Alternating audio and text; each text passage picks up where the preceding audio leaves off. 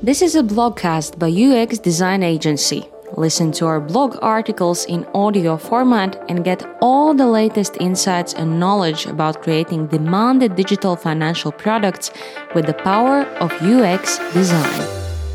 Overcome marketing mindset that ruins digital transformation in banking. In this financial UX design podcast, we will guide you through the differences between businesses that have adapted the experience mindset versus the ones that still think and operate in the outdated marketing mindset. These differences explain why some products are successful in the modern digital environment while others are not, even after expensive digital banking transformation. So, how a marketing mindset is ruining the digital transformation in banking. Let's start from considering two opposite types of company culture. Company A is aimed at increasing profits in any way possible. To do this, the company evaluates every action in order to maximize profitability and reduce costs. From one side, it knocks out discounts from vendors and reduces staff costs. From the other side, the company does everything to increase sales by imposing products on every living soul on the sales agent's reach. Salespeople have targets set so high that they are ready to use any kind of argument just to secure a sale. The whole strategy of this company is strictly scheduled, their main goal being a maximum income for the shareholders. Therefore, any actions are evaluated in terms of potential returns and risks. And in the case of losses, the guilty are severely punished. That's why employees are afraid to take responsibility and prefer to dump it on expensive consultants. At the end of the day, people fear for their positions and departments fear for their budget limits. Such a company views the world as something dangerous, competitive. Executives perceive business like a war. Cunning and strength are qualities needed to win a piece of cake from the world. But after they do, they need more effort to protect it. Every man for himself and all actions are classified. As a result, communication and decision-making is slowed down, so the development is stretched out for years. And unfortunately, often customers become a bargaining chip in this war. Now, let's take a look at the opposite type of company. Let's name it Company B. This is the kind that views the world as a space of opportunities, filled with potential friends, those to whom this company wants to provide help and some benefit. Instead of focusing on themselves, they desire to deliver value to the world, thus improving it for the better. It does not mean that such a company does not care about profit. Profit to them is an important resource that allows an increase in the amount of value created. But profit is not the meaning of their existence. It is merely a consequence directly proportional to the level of benefit created. Such a company is very selective in its activities. It does not clutch for the sake of money in any of its work. Instead, it is focused on a long-term strategy and often refuses unethical offers despite their profitability. This company does not perceive employees as costs, but rather as providers of exceptional customer service. The management not only welcomes and encourages their employees' initiative, but also considers this the only path for development. That's why no one is afraid to take responsibility and show initiative. Mistakes sometimes occur, but are carefully studied to increase the adaptability of the company. Everything is done to raise and manifest the potential of its employees. There is no multi-level hierarchy or internal power struggle, as employees are united around the company's mission, in which they strongly believe. And instead of a direct sales department, there's a quality department to improve the customer experience. Actions are discussed openly and decisions are made quickly. Here, everything is questioned in search of more effective solutions. Instead of protection, what is fostered is openness, flexibility, and the search for growth, aimed at increasing value for the customer. Which company of these would you choose to be served by? Which of these companies is more likely to succeed in the modern world? What do you think? Which is more adaptive and effective from a digital age perspective? Which one is able to win the hearts of customers and gain the most powerful support on social networks? These companies are completely different in their strategy, modus operandi, in their priorities.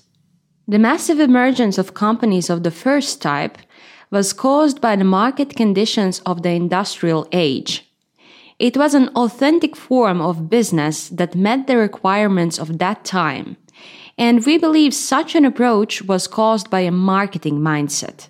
The tectonic switch to digital technology has fundamentally disrupted the market, user behavior, and, accordingly, business requirements.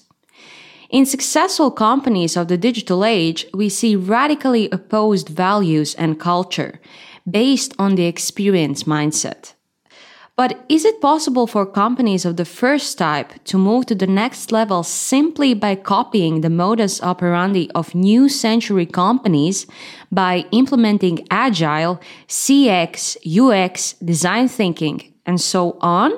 Meeting the products of such companies, we often see cosmetic improvements that do not create a qualitative improvement in customer experience. They are still hunting for profit more than customer satisfaction. Successful digital transformation requires a cultural shift in the organization's mindset and user-centered design approach.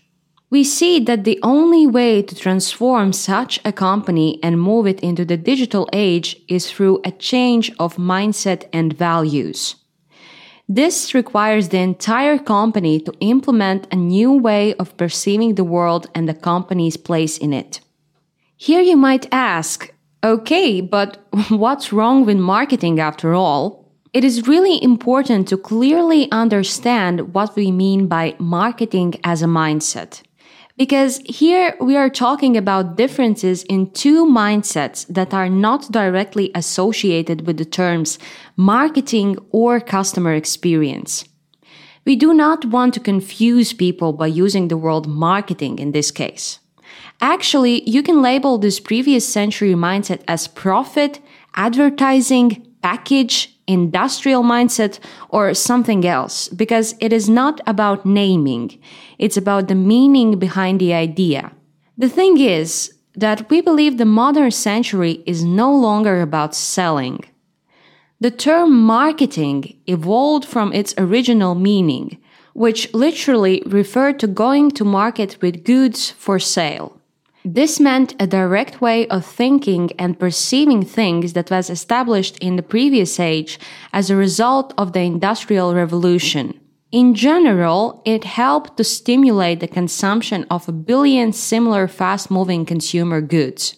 At the beginning, when the competition was not strong, it was enough to simply inform customers about new products through media. Rising competition resulted in such techniques as positioning, brand essence, and unique selling proposals needed to explore the differences and benefits of a particular offer. But in real life, there is not that much difference between two washing powders, right? Some people say they simply colored some granules in blue and claimed it works better. The majority of marketing research didn't try to find a need for the new product, but instead search for the trigger to raise sales of the existing one. Why? Because it is straightforward business thinking oriented towards profit, which worked really well during the previous age. The problem is that it no longer works in the digital age. There are tectonic shifts in the business paradigm because of changes in consumption values. Consumers change their behaviors and decision-making processes due to the digital environment, and business should adapt to it by changing its values as well. We already see a big difference in the capitalization of traditional and digital companies. This doesn't mean that profit is non-essential for the new age companies. They differ from the old with making profit out of satisfied customers that are recommending the product to their friends. This kind of strategy builds trust and long-term success instead of fast money made from aggressive marketing of low-quality, useless products. We believe that in order for the product to be successful in the long term, it has to be exceptionally useful, valuable for the customer, and pleasant to use as well as attractive. It is a question of priorities affected by the executive mindset. For traditional companies, experience tools are just a part of their marketing. For them, it is important to push sales, explore triggers, and design an attractive package to make profit. For new age companies, marketing becomes just a tool in their experience strategy, a way to ensure maximal value to the customers and get profit as a reward. This was the audio version of UXDA's blog article. If you wish to read the full version and gain insights from our other articles, visit UXDA's blog at uxdesignagency.com or find us on Medium by the name of UXDA. Let's add emotions to banking and transform the financial industry together.